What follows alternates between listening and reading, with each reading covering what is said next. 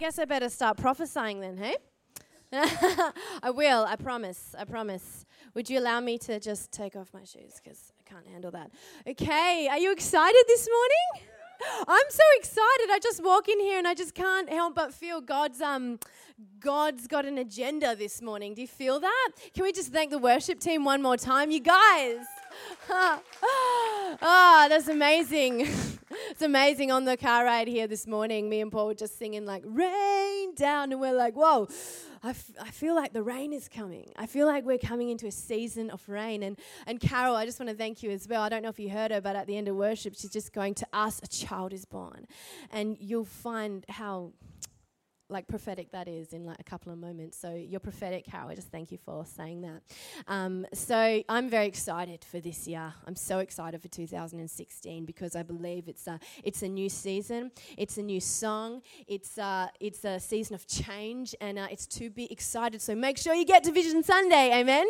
I'm excited. It's our birthday next week. It's actually my birthday next week, the day before, ironically enough.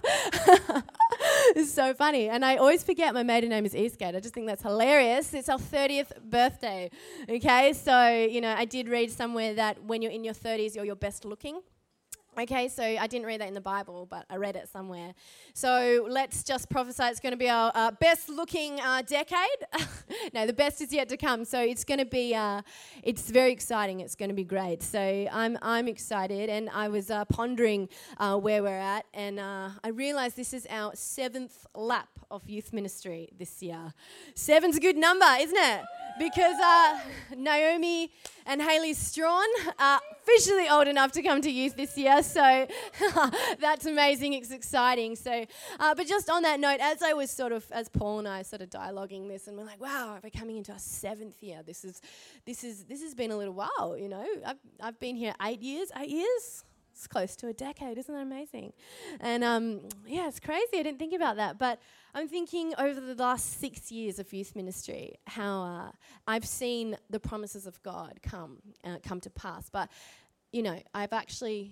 I'm yet to see so many promises fulfilled.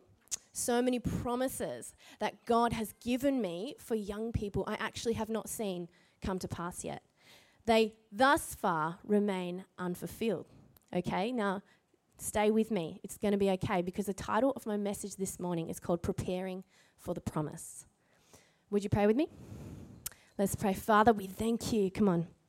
We thank you, Lord. We thank you that you are good.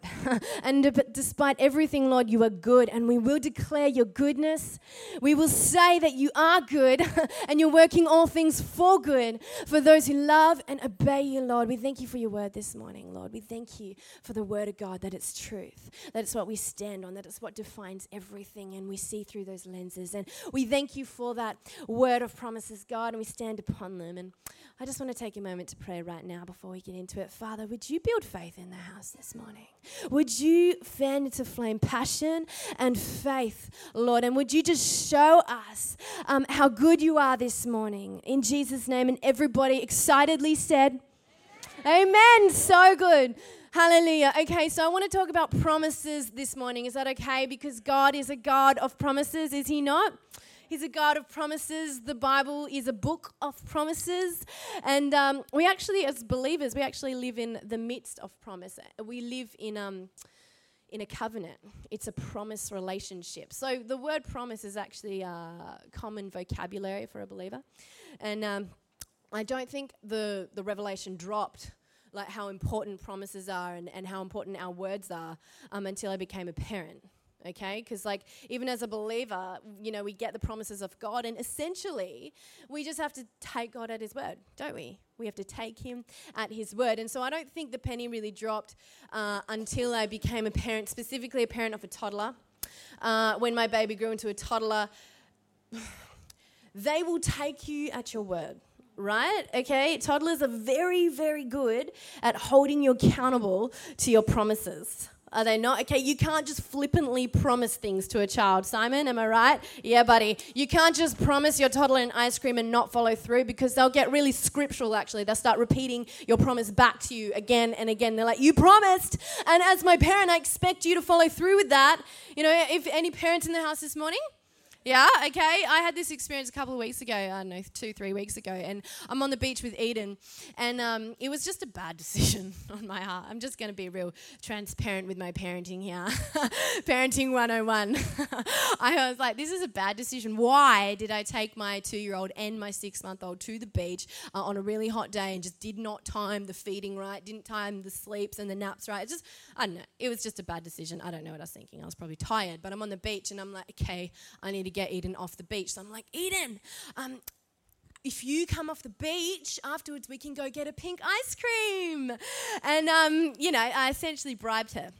That is what I did. I did bribe her because, I'm just like, no, it's not a teaching moment. I just can't make this a teaching moment right now. I just want to do this calm and just functionally, okay, and just calmly come off the beach. So I'm like, we'll go get an ice cream. Anyway, so as soon as we get in the car, Dayla, who was writhing like a bag of snakes in my arms, she reminds me when we get in the car that it's actually nap time and feeding time. That's how bad my timing was that morning, okay? So no feed, wake, sleep cycle that morning, Jet, okay? I was not reading Baby Wires very well, okay? So I'm like, I didn't time this right. So she starts screaming. So you can imagine what I had to do. I had to turn around and be like, Eden, I'm really... It's heartbreaking. Eden, I'm really sorry, but we can't go get a pink ice cream right now. We'll go get one later. When Daddy gets home, he'll take you. And so Daddy always saves the day. Now, I'm not going to go into details of what transpired thereafter, but let's just say Eden's very good at holding me accountable to what I say. She, the entire way home, just repeats the promises back to me quite emotionally.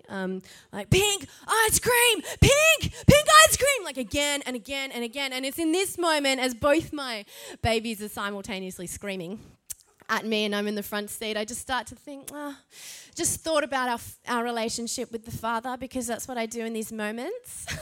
When my babies are screaming, we're actually very together and scriptural. And I don't have white knuckles on the steering wheel at all. Just like, why did I make this decision? Anyway, so in this moment, I did just kind of drop into my spirit. I'm like, we're like this with the Father sometimes, aren't we? When he promises us stuff and we don't see it come to pass straight away, or we don't think that he follows through with his promise, we do have a little bit of a fit sometimes, right? Because Eden, in the car, I tried to explain, you can't really reason with a toddler when they're having a tantrum. Can I just add that? It's very, very difficult to turn it into a teaching moment. It is quite hard. So as I'm sure, many of us are aware, and in this moment, she doesn't want to listen to my reason. She doesn't want to listen to, the concept of other people like Dayla needing a nap, and, she doesn't want to listen to timing and actually, when all is well and calm and Paul's home from work, then we can get the ice cream. No, all she knows is that I promised a pink ice cream, and she would like me to follow through with that right now. I said it, and now she wants it now. She would like me to follow through with that word, please.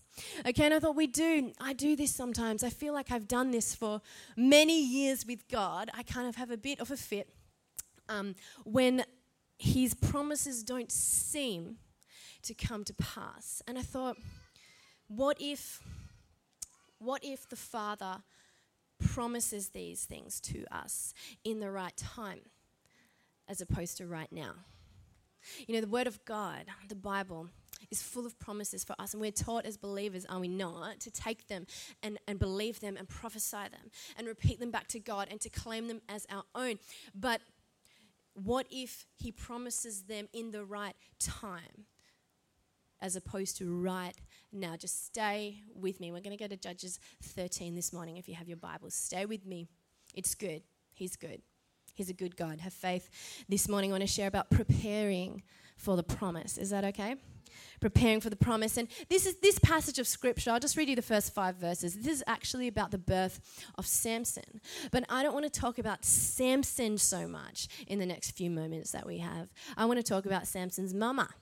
And we're not even given her name. We just know her as Manoah's wife. Everybody say Manoah.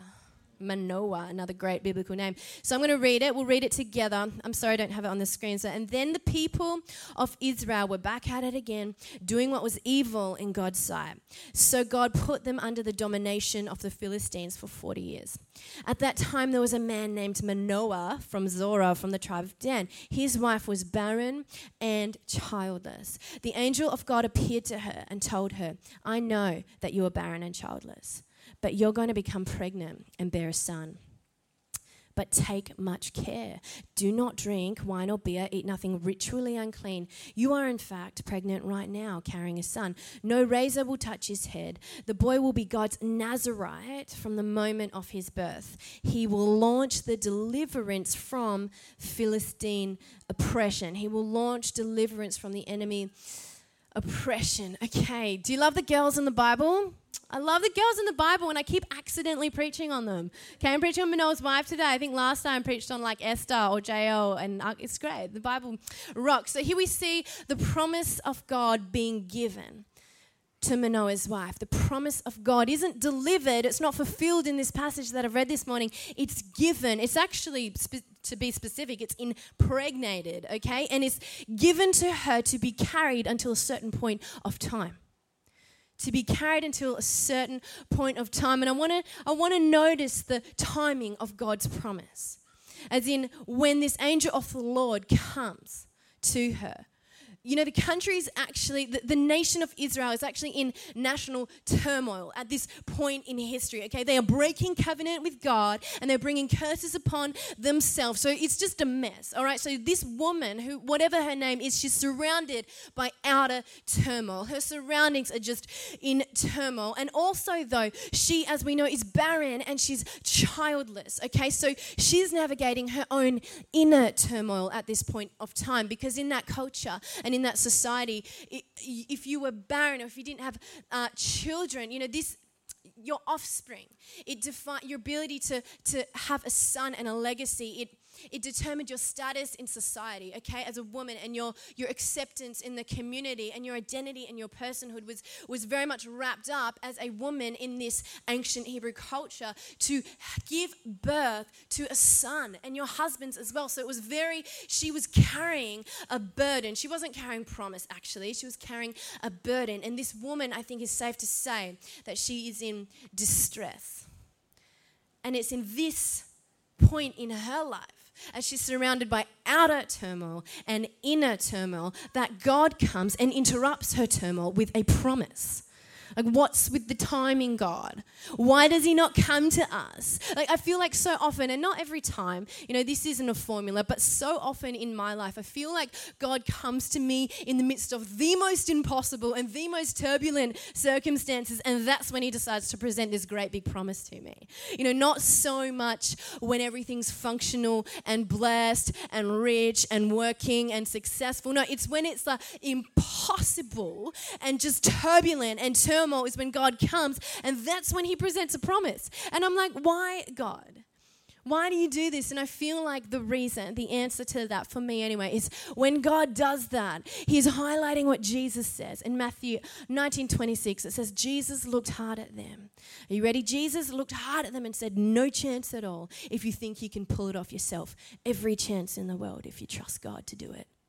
No chance at all if you think you can pull it off by yourself and on your own, but every chance in the world if you can trust God to do it. Amen. And I love the way God interacts with this woman in this point, okay? Because we must understand it's not actually an angel that comes to her. It's a Christophany. It's a pre-incarnate appearance of Jesus Christ before he walked the earth. And I think it's really important that we understand that aspect this morning, because God just doesn't send a messenger. Jesus Christ, she is talking to the Christ. She is in the presence of the Christ. She's interacting with God in this passage of Scripture, I believe. And the way he interacts with her is so beautiful. He acknowledges her situation. He doesn't ignore it. He acknowledges it. Look what he says. He says, I know you're barren and childless. I know. I've seen it. I know. Don't think that I've been ignoring me. Don't think that I do not see your pain. Don't think that I don't see your turmoil. I see that you're barren and childless. And notice I want to say this morning, there's a difference between being barren and being childless. There's a difference because if you are childless, you cannot carry a baby to term. And if you are barren, it means you can't actually even conceive a baby. So for this woman, she actually falls into both categories. She can't fall pregnant and she can't have a baby. So for her, in her mind, there's no hope. There's no hope of offspring. There's no hope of a legacy, and her identity and her personhood, it's all wrapped up in that. So outside of a miracle of God, she does not have any hope. And it's the midst of this situation that Jesus comes to her and he presents what I believe to be a twofold promise. A twofold promise. Turn to your neighbor and say, twofold. Twofold. Okay. I know that you were barren and childless, but you're going to become pregnant and you're going to bear a son. Okay, interesting wording there. Why doesn't he just say you're going to bear a son? No, because the first miracle has to be passed and she actually has to fall pregnant first. He says, number one, you will fall pregnant because she couldn't conceive. Number two, you'll give birth because she was unable to carry to term. So he gives a twofold promise in this moment. And it's this journey that I want to look at from this moment on this morning, if that's okay with us. Try and get through as fast as possible. But I feel like the Lord has a word for us as a church this morning. Is that okay? I want to look at the journey, okay, because the reality is I know in this house right now, in my life, in our lives, there are people in here, I am in here, we have promises of God we believe that God has given us that are yet to be fulfilled, yet to have come to pass. We are waiting on the promises of God, okay? I have been waiting on promises from God. And I go, what do we do? What do we do this morning when we are waiting on the promise of God to be fulfilled in our lives? We prepare. We prepare for the promise. Amen? We prepare for the promise. Is that okay? The first thing we have to do when we prepare for the promise of God is actually believe it. You have to actually believe it. Everyone's always like, believe and receive. What do they say? I believe receive it. When we receive the promise, we must believe the promise. We actually have to believe that God is going to come through with what he said he would do. Because if we don't believe that God is going to do what he said he would do, we won't prepare accordingly. Okay, if we don't believe that people are going to get saved when they come into our church, we will not prepare accordingly. We have to prepare because we have to steward the promise. Amen. We have to prepare for the promise, all right? God says to her, take much care, drink no wine and beer, eat nothing ritually unclean. What is he doing? He's preparing her, okay? And for her to actually do that, okay, how many do us know we have to make some changes sometimes when the promise is coming? Okay, she had to change her lifestyle. She had to change her diet. This kid was going to be a Nazarite, so she had to eat like a Nazarite. Okay, they were unique. They were set apart. They had a certain lifestyle that set them apart, gave them a particularly unique strength from other Israelites. So she, as a prophetic act of faith, had to eat like a Nazarite. Okay, if she didn't believe that God was going to do this, she won't follow those instructions. You will not have the conviction to prepare for the promise if you don't believe that God's going to fulfill it, right? You're not going to follow, you're not going to prepare accordingly if you don't believe that he's going to come through. People, I can just picture people around her as she's, as she's following, these instructions given and eating as a Nazarite. People would have questioned her and challenged her and be like, why are you doing this? You do not have any children. You've never been able to have children. Why are you doing this? And she simply had to believe, because you know what? This woman had every reason in the world to believe that this promise wasn't going to be fulfilled. She had every reason to believe that she was not going to get pregnant or that she was going to miscarry or something like that. And she had nothing to believe that it would actually come to pass outside of the word of God. Outside of the word of God, she simply had to believe the word of God and trust what she had been told. All right? And I want to tell us this morning that God is not flippant with promises. I have promises that I'm still waiting on, but you know what? I believe he's not flippant with promises. He's not like me, an imperfect, very human parent who can promise some things, but I haven't timed it right and I don't have my finger on the pulse and I just change it because I'm like, oh, sorry, that was bad. God isn't like that. He's the perfect parent with the perfect promises, and he has the perfect timing. Amen. He has the perfect timing. And as she sat under the word of God, she became pregnant. She sat in the presence of the Christ and actually became pregnant as she sat under his word. Notice that the angel of the Lord says to her, you are in fact pregnant right now as I'm talking, carrying a son. And he prophesies over her and it comes to be. God doesn't even finish his sentence and he's already fulfilled one of the promises. She doesn't know it yet.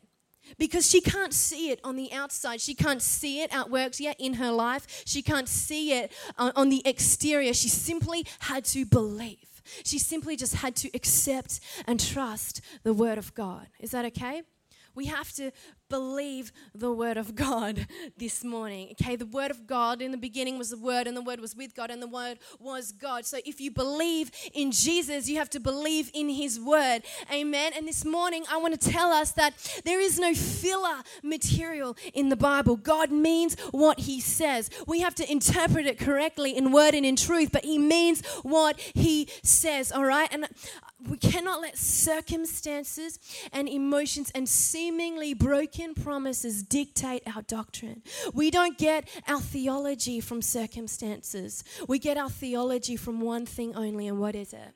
It's the word of God. Do we not build our life on the word of God? Because I tell you what, circumstances change and emotions change, but what will endure forever? What will endure? Heaven and earth shall pass away, but my word will endure forever, says the Lord. My word does not change. It endures and it never fails. His word never fails. So sometimes I pray for people and they do not get healed. But do you know what? I don't get embarrassed on behalf of God. I believe that he's a healer because the word of God tells me that he is a healer. So I believe God is a healer, and I believe that he is good, and I believe that he is a compassionate God, and I refuse to let circumstances dictate what I believe about my God. Only his word. Amen.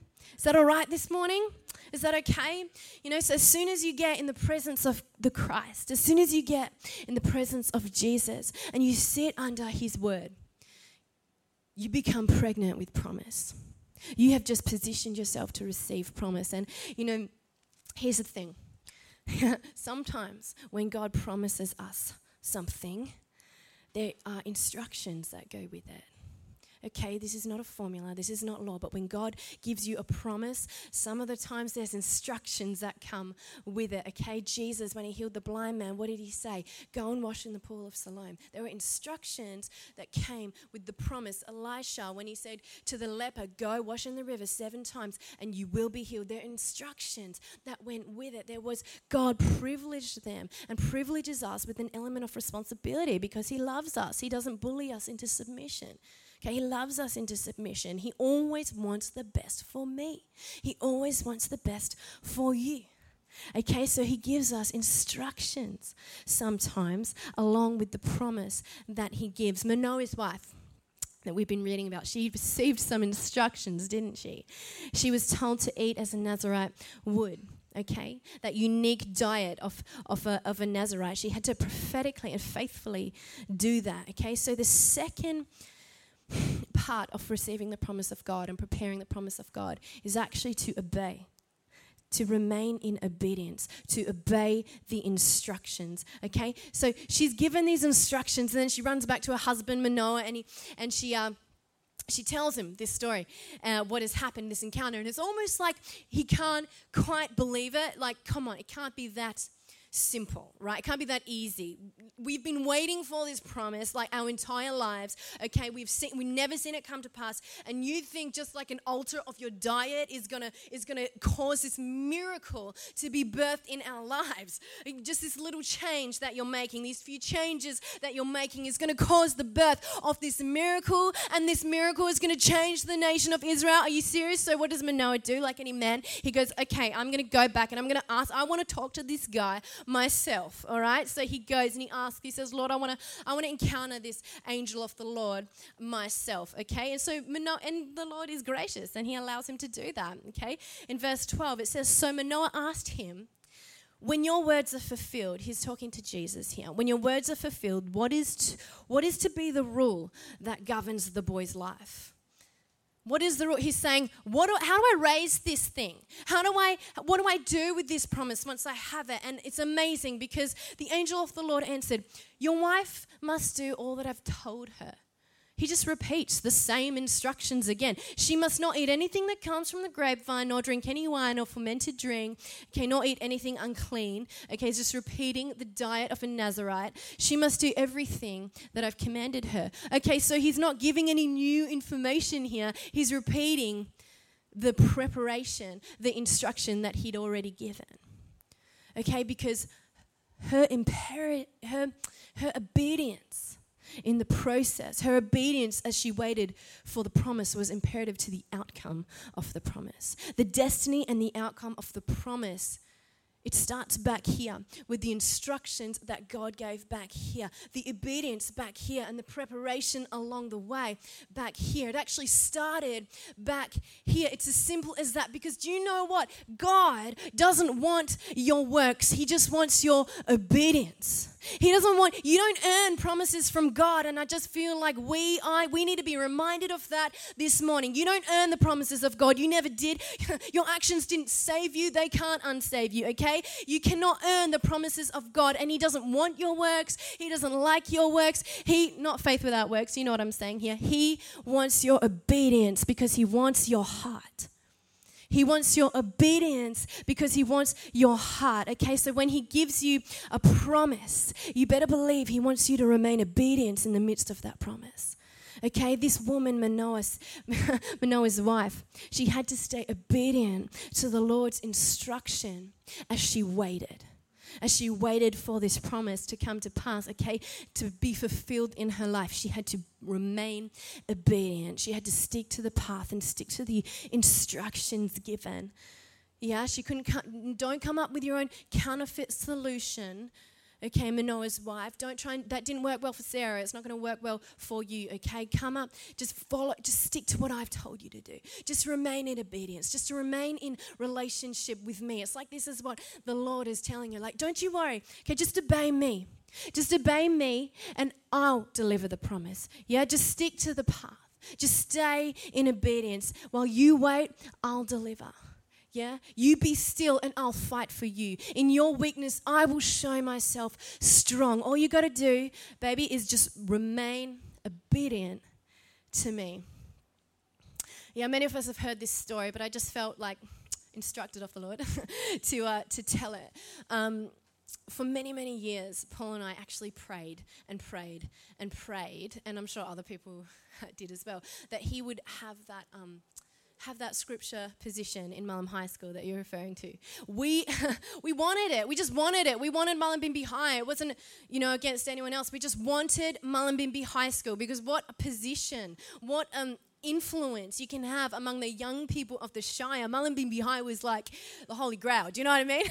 Like Paul was born and bred in Mullumbimby, and I felt it wasn't me, but actually him to have that job. And we prayed for years and years, and it's funny. We didn't just sit there and pray and sort of let things happen. Along the way, God actually gave us instructions, and it's funny. You don't see it as clearly until afterwards, after you have the promise. Isn't that always the way? Like I realized, ironically, when I fell pregnant with Eden, as soon as I fell pregnant with Eden, the Lord instructed me, I felt, to apply for the job of scripture teacher in Byron High. It came up because Serena, my good friend who had the job, she went traveling. And so I thought, go and apply for the job. But still, we actually still wanted Mullumbimby High. But I thought, all right, Lord, I'll obey your instructions here. And I applied for the job and I got it. And it was great. It was hard. I was throwing up all the time. It was really hard. And, it's just for 6 months. And you go, What's the 6-month stint? Like she comes back and takes her job back and you just think,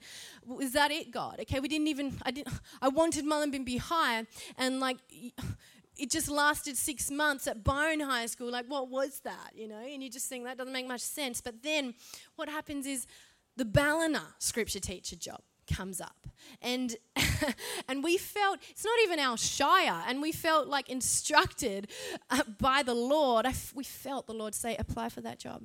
Apply for that job. You just trust me, and you go and you apply for that job. And we're like, okay. And Paul, he applies for the job, and we think we got Buckleys. Like, we're not even from Ballina. There's youth pastors who are applying in from Ballina, applying for the job. Like, as if Paul's going to get it. Who is this kid? Neither of us have a teaching degree, okay? We have no experience in this. Miraculously, Paul gets the job. And you just go, what? Okay, still not making sense, because still not what we were praying for, okay? So he spends an entire year at Ballina, okay? And I realized, hey, my 6 months, very small amount of experience in Byron High helped prepare Paul for that job, okay? Because, again, we never taught in a classroom, okay? Like, it's different. It's so different. I feel like more of a student than a teacher in the high school. So, and, I could prepare Paul by, helping him with curriculum and classroom management and interaction with teachers. It was like my little pieces of advice could help him prepare for that job. And then at the end of that year, we felt again, this is the end of a whole year at Ballina High, scripture teaching for Paul, and we felt the Lord instruct us to pray and fast for 21 days. And we said, okay, we'll do that. And on that fast, we were to pray and intercede around Mullumbimby. Okay, so me and Paul, we get on our little bicycles, it's a true story, and we start riding around the Mullumbimby, the town, and we start praying like idiots, just riding and just decreeing the presence of God and the goodness of God and the presence of God. We're in the skate park. Okay, we weren't weird. There's no one there, but we're just like, I love your presence, just praying and declaring, dedicating it to the Lord. I don't know. We were just doing that, okay? We felt like we should do that, so we did that. And then on the last, I think it was the last day of the fast, can't remember now, instead of having youth, it was a Friday night, instead of having youth, we felt the Lord say, no, you take the youth that you have in your hands and take them around Mullumbimby, and you are to lay hands on strategic areas around Mullumbimby and get them to pray and pray with them. Okay, so, all right, God, we'll just do that. And so we laid it was great. Where's Matthias? Matthias, were you there? Yeah, you were there. Thanks for that, because you're so part of that. We laid hands on the council chambers at 8 o'clock at night, and we're like, open up for Jesus, and we left little hearts with scriptures and promises of God on them. We went to the skate park and we left scriptures there and started praying over the skate park, and we went to Santos because that place is awesome and needs prayer. So we left, a scripture on the pin-up board, and then we felt the Lord go, drive to Mullumbimby High School. And so we drove all the kids there, and he said, lay your hands on those locked gates right now, and I want you to prophesy that those gates will open up in the name of Jesus for the presence of the Lord to flow forth. So we laid hands on the gates and we go, Jesus, open up in Jesus' name. Just awesome youth prayers. And we left a scripture from Romans about the Holy Spirit pouring out on right above the entrance. Anyway, next morning at 7 a.m., we get an email. Paul gets an email literally asking him to apply for that job in Mullumbimby High School because, out of nowhere, the current teacher, who's fabulous, but he had left, okay? He'd already had several scripture teaching positions, so he was leaving, and they were like, Paul Dent, can you please apply for this job? And I was like, I felt like that praying that night was like the final, sorry boys, but labor. Do you know what I mean? Like the final push and the baby's out and the promise is fulfilled. So, sorry boys, okay? But that's what it felt like. And we were like, oh, God. But, in hindsight, I look back and I go, that's why you didn't give it to me straight away. We are inexperienced. We don't know what we're doing, and this position is actually really important because it's not just about what we want, it's about what God wants to do and other people. So he's like, I'm going to send you to Byron High for 6 months so you can prepare Paul for Ballina, and then I'm going to send Paul to Ballina for a year so he can prepare for Mullumbimby High. And so then now he's in Mullumbimby High, and then what happens? Well, God goes above and beyond what he promises because he gave us Byron High School and Mullumbimby High School, and now we've got both the high schools plus Hinterland Christian College. They let us go in there and preach at their chapel. It's amazing. And this is what the promises of God look like to me. They look like bigger and better and greater than what you ever thought or imagined, but they actually go beyond you. And your obedience in the process is imperative to the outcome. It's imperative to the destiny of what it's going to look like because he allows you to co-labor with him in the process. Isn't he a beautiful God? Isn't he a beautiful, beautiful God? So, hallelujah. Let's steward God's promises. Okay, let's prepare for his promises. Let's have hearts of faith that go, okay, I don't see it yet, I don't feel it yet, but I believe his word is true and I'm going to prepare. I'm going to prepare in faith. Amen? So good. And there's one more thing that she had to do and that we have to do when we are preparing, when we are actively preparing for the promise of God to come forth in our life. And it's wait. And it's the part that we hate. We have to wait. We have to wait. Okay, she had 9, or if she was anything like me, she had 10 long months to wait for that promise of God. Manoah's wife I'm talking about here. She had 10, I'm just saying 10 because I had to wait 10 months. 9 or 10 months, okay, of potential discomfort and nausea and hospitalization if she's like me. Okay, she had a long time to wait to see that promise come to pass because God, he's just a seasonal God. He lies outside of timing. It's in his nature, okay? So he takes timing into account, but he's not dominated by it, okay? He created it. He's not dominant by it. Let's not be silly here, okay? So we hate waiting. It's like eating with a pink ice cream. We don't, sometimes, I'm so preaching to myself this morning. I don't realize the concept of readiness and other people being involved in the process and preparation. And so I'm just I have a bit of a fit. I'm so sick of waiting, God. But waiting is actually a part of the process. But I want to say something. I want to qualify that this morning. There is a difference between waiting and waiting in position. There's a difference between waiting and waiting in position. Okay? She was given instructions, And you know what? She could not leave Israel.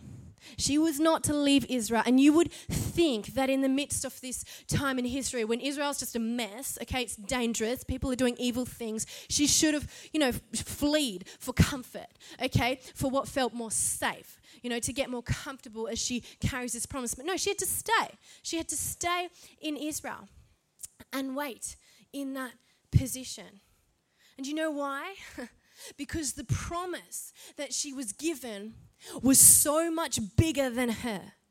Okay, it wasn't just about her inner turmoil and what she was going through in her life and setting her free from that grief and heartbreak of not being able to bear children and giving, freedom, blessing and offspring and legacy and promise to her life. It was so much bigger than her because there was a nation that was in turmoil and the Lord said, you're going to give birth to the promise that is going to launch the deliverance from that turmoil, and Israel's going to come into a place and a season of freedom and blessing, okay? But it was bigger than her. So if she left Israel, she would have gotten into disobedience, and it changes. She had to stay in Israel because it wasn't just about her. When we receive the promise of God, we got to stay in position. We got to wait in position. We got to wait in the house of God. We got to wait connected with his people. We got to wait in the word of God. We got to wait in the presence of God. Don't go anywhere else. Don't disconnect yourself from the house of God. Don't disconnect yourself from the presence of God. You wait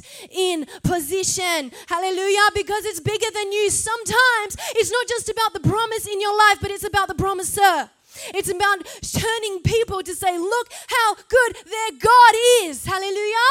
It's not always just about us. Amen. Amen. Is that okay? And I believe that's why in other translations of this particular passage of scripture, it actually, the Lord instructs them to dedicate that child from the womb. So not when the child is born, not when the promise has come, but dedicate him from the womb when you can't see it yet. Because you know what? God is not obligated to grow and bless what does not belong to him. And so we must lay it down and give it to the Lord and wait in position and allow him to grow and him to bless and him to touch whatever promise we're carrying in our lives. We've got to lay it down. We've got to give it to him and allow him to work behind the scenes. Is that okay? Yes, hallelujah. Birthing Samson wasn't just about his mama. It was about Israel.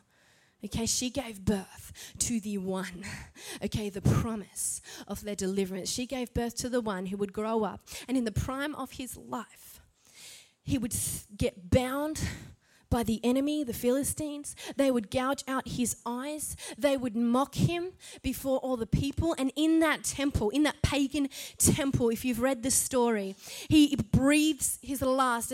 As he breathes his last, he cries out to the Lord for strength. And you know the story. He gets the two pillars and he pushes them, and in one foul swoop, he destroys 3,000 Philistines, 3,000 enemies of God, and so fulfills the ultimate of that promise. He fulfills the promise. The enemy, the stronghold of the enemy has been defeated. Does that not sound like somebody else we know?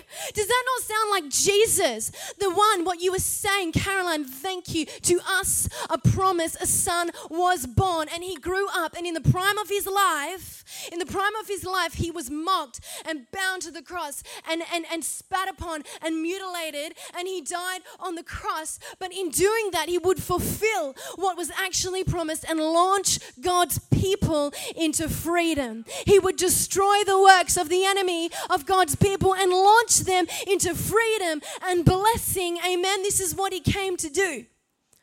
But as we kind of finish this morning, I'm not done yet. I'm not done actually yet, but you can prepare accordingly, worship team, because we love you. When Jesus was hanging on that cross, when he was crucified, it didn't look like a promise fulfilled.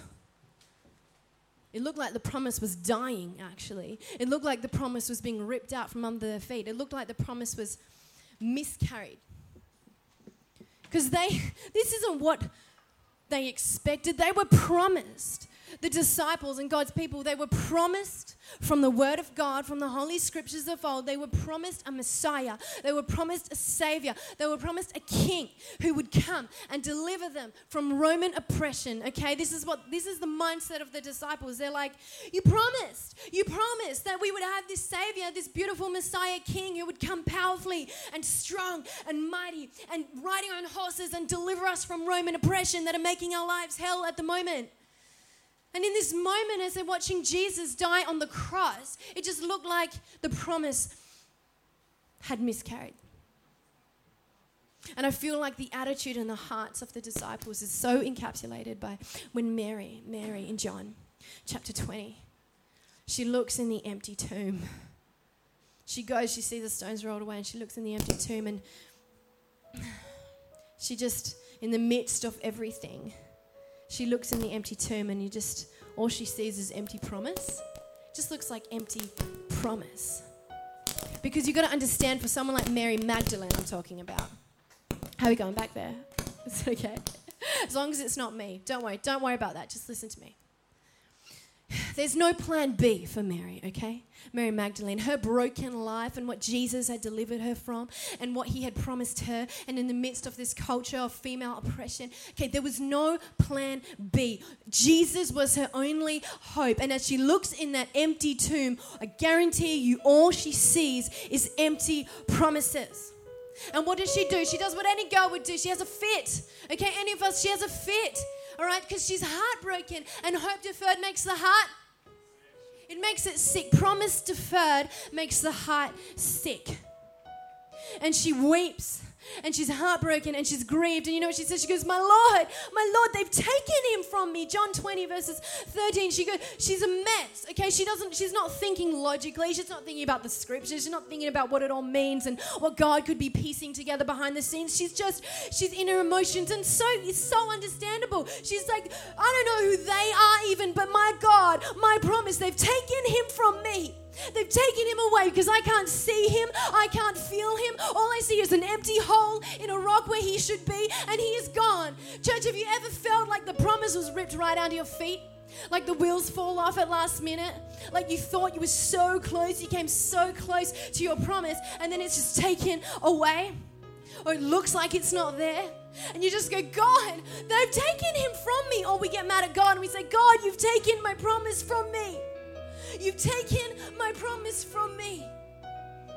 And you know what happens when we do? If you refuse to believe that God is as good as he says he is, and if you don't believe that God is faithful to his word, fear will set in, because the opposite of love is fear, and we begin to live in fear, and we begin to live from a mindset of fear and religion. And so what happens, some things transpire, and then we come to the upper room, and the disciples have hidden. They've locked themselves in. They've put walls up between them and other people because they are in fear. What does the scripture say? It says in verse 19, on the evening of the first day of the week, when the disciples were together with the doors locked for fear of the Jewish leaders. All right, there is outer turmoil around them, surrounding them. The Jews are going crazy. There's rioting. They've just committed unspeakable evil and crucified the Son of God. Okay, their promise looks dead. They are surrounded by evil. But you know what? By turmoil. But they're also navigating inner turmoil. They're like, I'm so heartbroken. I'm so disappointed. This doesn't make sense to me. They are grieved. They don't understand.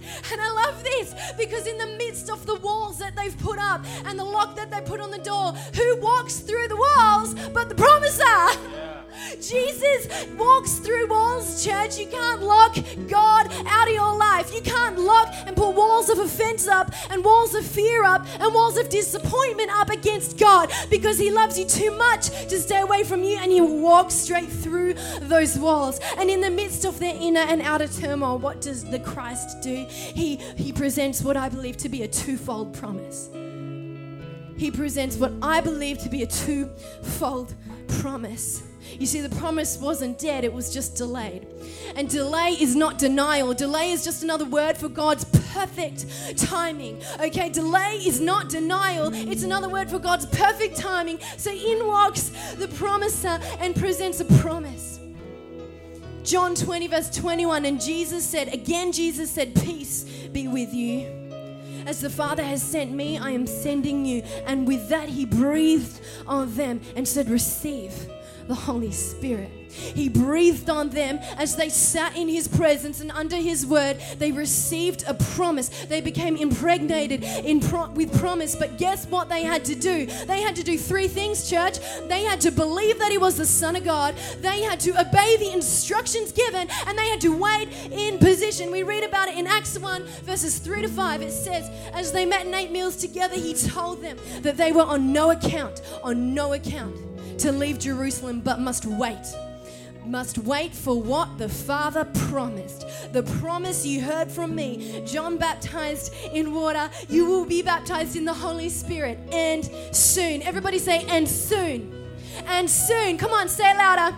And soon. Come on, they had to believe, they had to obey the instructions, and they had to wait in position. And do you know what? At Pentecost, when the Holy Spirit poured out, when what Nev was quoting this morning, Acts 2, the promise was born. Do you know what that promise was? It was the Church of Jesus Christ. The Church of Jesus Christ was born that day. And you know what? 3,000 men didn't die that day when Samson did it. 3,000 men received life. 3,000 men received life. They received the Holy Spirit, and the Church of Jesus Christ was born. And you know what? The promise for the disciples was so much bigger than them. It was so much bigger than what they ever anticipated or imagined. It wasn't about them. It wasn't about delivering them from Roman oppression. It was about the entire world. It was about the world, church. Come on. I want you to stand this morning. I want you to stand. Stand. We're going to worship. We're going to worship. But I want us to prophetically do something this morning. I want us to prophetically do something. Because the promise is not so much about you, but the promiser. And I want somebody in here this morning to know that he never broke his promise to you. He did not break his promise to you. You can have confidence in him. You can have faith in his goodness. He did not break his promise to you. It's just the fulfillment of it is going to look different to what you imagined. He's orchestrating something behind the scenes, a beautiful tapestry behind the scenes that you cannot see yet. But I want to prophesy over you that you will see it. And we are entering into a season of seeing the fulfillment of promises and receiving promises. And you can't lock Jesus out. Your walls are no match for Jesus, church. So come on, as we sing this song, I want to say something that I feel the Lord put on my heart. Two things. If if you want to receive the promise, or if you want that promise to be fulfilled, why don't you come forward this morning? And I'm not going to make you do anything weird. Just sing this song. Come forward. Just sing this song. If you've got promises that you want to see fulfilled, come on. If you've got promises you actually want to be impregnated with, that you want to receive, you come. You come. Come on. Have faith in the house. Is there faith in the house this morning? That God is good. That He's good as He said He is. I believe the Holy Spirit's going to pour out and fulfill some things this morning. Hallelujah. Let's sing this song. Your word is changing. Your promise.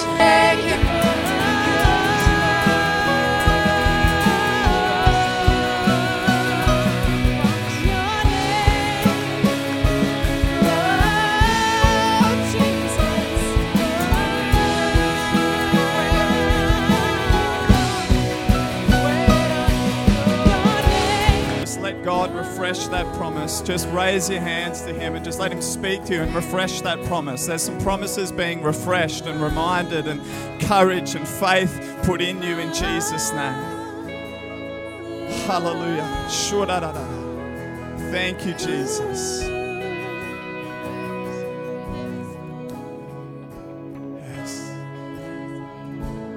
He is faithful and He will restore. He will rebuild. He will come through. He will show Himself to you faithful. You know, one of the greatest promises that we can ever have given to us is a promise of righteousness, of a relationship with God. That our life will be held by His hands and that His love will keep us forever. You know, and just as Nikki was talking about, like they were trapped in that room, they locked themselves in and fear, and you know, I know before I came to Jesus, I lived a life of insecurities and with walls around, and I locked myself in, and it was full of fear and all my sin and my yuckness and my running from God. That's what I lived in, and I thought, no, He can't come in here, He can't come in here. But you know, Jesus runs through our walls. Jesus comes right into where we are, right in and meets us right at our fear, meets us right at our mess, meets us right where we are. Jesus meets us. And the Bible says that those who turn to the Lord, those who turn and call on the name of Jesus will be saved. That those who confess their sins will be cleansed of all unrighteousness. All wrongdoing will be forgiven and washed away. And that promise of being held by a God forever into eternity, of love that will hold your life and will walk with you and be your best friend every single day. He will carry you. He will make you new. He will give you a brand new start. Jesus promises that to you. And I want to give an opportunity, church, for anyone here this morning. If you have never called out to Jesus, you have never asked for forgiveness, you don't actually know where you are, your life is a mess, you need forgiveness, you need a brand new start. If there's anyone here in that position this morning, with every eye closed, can we just close our eyes, church, just to create a space if someone here wants to respond. And if there's anyone here and you're in that position, and you know you want a brand new start, you want to receive Jesus into your life, you want Him to come and make you brand new, why don't you just raise your hand right now and just declare that, and just raise your hand to Jesus. Just call out to Jesus and say, I want you within my life. If anyone is here, will you raise your hand? If you're in that position right now, will you raise your hand? Hallelujah. Church, will we pray? Can we pray together? Can we pray for those who have got their hands raised? Can we pray this prayer and repeat it after me? If you have raised your hand this morning, will you repeat this prayer? Jesus, make me new. Jesus, forgive me of my wrong. I make you the Lord of my life, Jesus. Jesus, will you come and show me how to live? Jesus, will you help me every day? I can't do it on my own. And I need your help, Jesus. Will you come into my heart and give me a brand new life? In Jesus' name, amen. Awesome.